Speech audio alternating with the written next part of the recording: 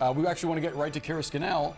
Kara, do we have a ruling in the Donald Trump civil fraud trial case? Yeah, we do, Boris. We just got the ruling. It is 92 pages long, and I'm scanning through it right now. But when I'm looking at these numbers, the totals that the judge is ordering collectively in the case, so this will include all of the defendants, I'm getting a total of $362 million. And I'm just scrolling through this now. I can see that there's the dollar amount specific to Donald Trump. I'm going to use a calculator to do some rough math. It gets us to, for Donald Trump, about $354 million. That's for him, the company, the Trump Organization. So very close to what the New York Attorney General's office was seeking of $370 million. There's a lot of zeros here and a lot of other numbers, but roughly $354 million is the judgment against Donald Trump. The judge also found that his son, Eric Trump, is liable in the amount of $4 million. Donald Trump Jr. is liable in the amount of $4 million. And Allen Weisselberg, the former chief financial officer, is liable in the amount of $1 million. I haven't had a chance to read through the language of what the judge said here, but really this was about the money, because the judge had already found that Donald Trump, his sons, and Allen Weisselberg had engaged in fraud by issuing fraudulent financial statements, giving them to banks and insurers in order to obtain favorable rates. He ruled that before the trial, but we did go through a 3-month trial. The judge was looking to determine how much in ill-gotten gains, that's what this word of disgorgement means, the money that they benefited from. So now the judge issuing the significant ruling, more than $350 million against Donald Trump and the Trump Organization and against the sons. Now, I'm going to just see if I can quickly search to see what the judge said about any ban. That was the other outstanding question here.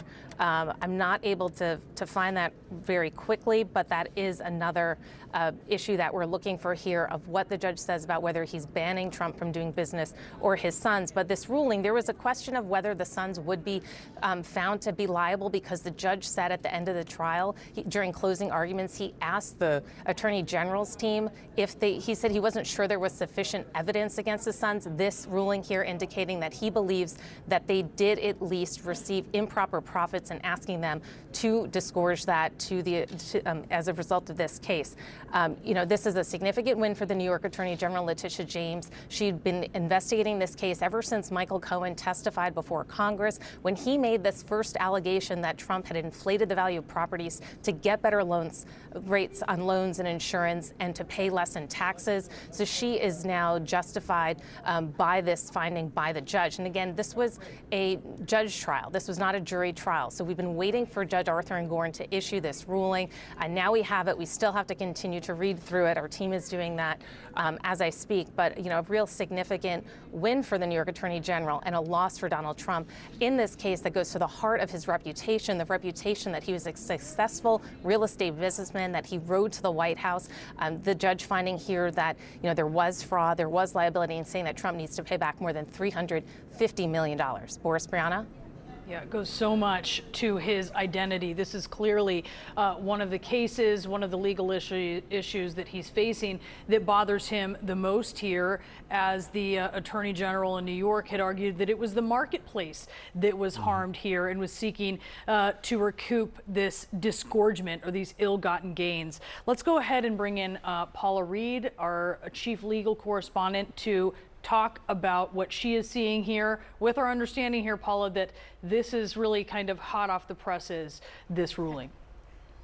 Yes, the paper is still warm, but we're going through it right now. And as you and Kara were talking about, this case is so personal because it represents such a threat to Trump's business, his family business, and his identity. Remember, it was his identity as a businessman that brought him fame before he arrived at the White House. But in looking at the summary of this ruling, we see, in addition to the monetary penalties that Kara just laid out, they have found him liable for fraud, and they are going to continue the appointment of an independent monitor. So back in 2022, the judge installed a monitor to keep an eye on exactly what the Trump Organization was doing when it came to its business dealings.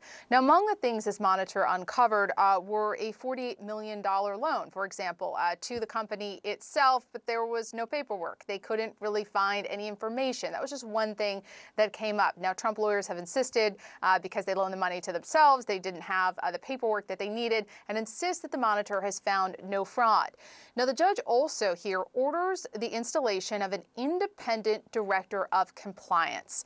But I also want to note that they are saying here, the judge is saying that they're going to limit the defendant's right to conduct business in New York for a few years. Now, it's probably going to take a few minutes before we unpack exactly what that means. That does not appear to be an indefinite ban, the so-called corporate death penalty, but it does appear that the judge is going to put some restrictions on Trump and the Trump Organization's ability to do business in the state of New York.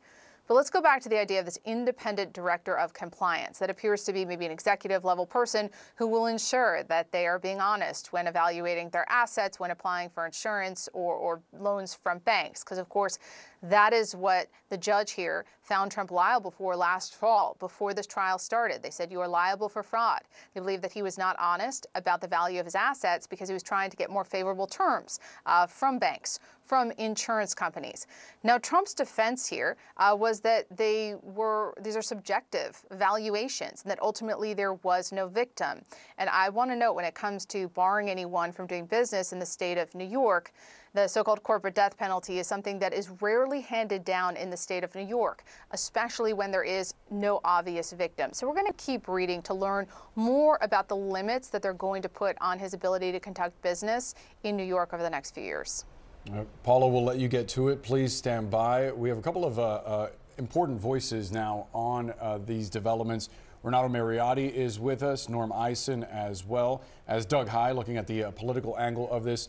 First to you, Norm, just your reaction to this filing by Judge Engoron and the news from Paula that the Trump Organization will not face the corporate death penalty, though there will be some limits on their ability to do business in New York. Boris, it's another devastating blow to the former president. Yesterday, there was the criminal case in New York State on allegations of fraud at the end of the 2016 election that in the form of paying hush money. Now you get this civil fraud ruling in almost the full amount requested, over $360 million against Donald Trump, his businesses, associated persons, and entities. And it does have significant sanctions on Donald Trump and others, including his sons, continuing to do business.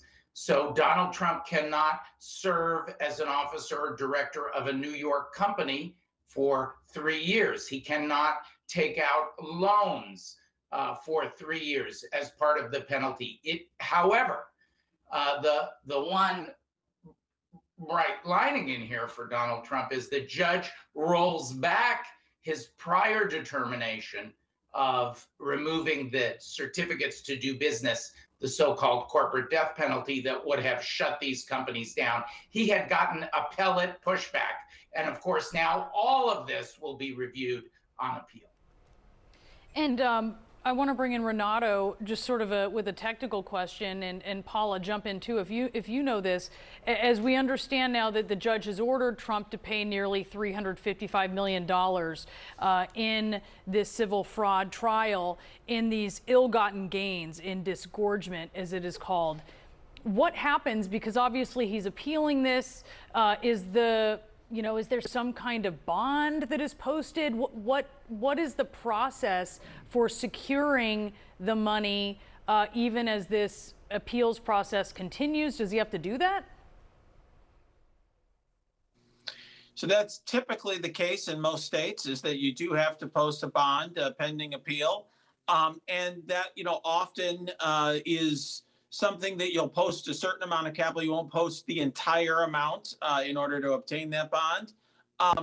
Here I would expect, for example, there not only to be a bond that's posted, but of course, in the meantime, he's going to have to comply with some of the conditions that the judge has already imposed. So then that's going to limit his ability to continue to make money and run his business. I mean, as a practical matter, businesses have to be nimble. And having an independent compliance director and a monitor and so on is going to also, I would say, hamper his ability to be nimble and act in a way that he ordinarily might want to in his business. So I think it's a very significant impact on him in the short run, regardless of his financial situation.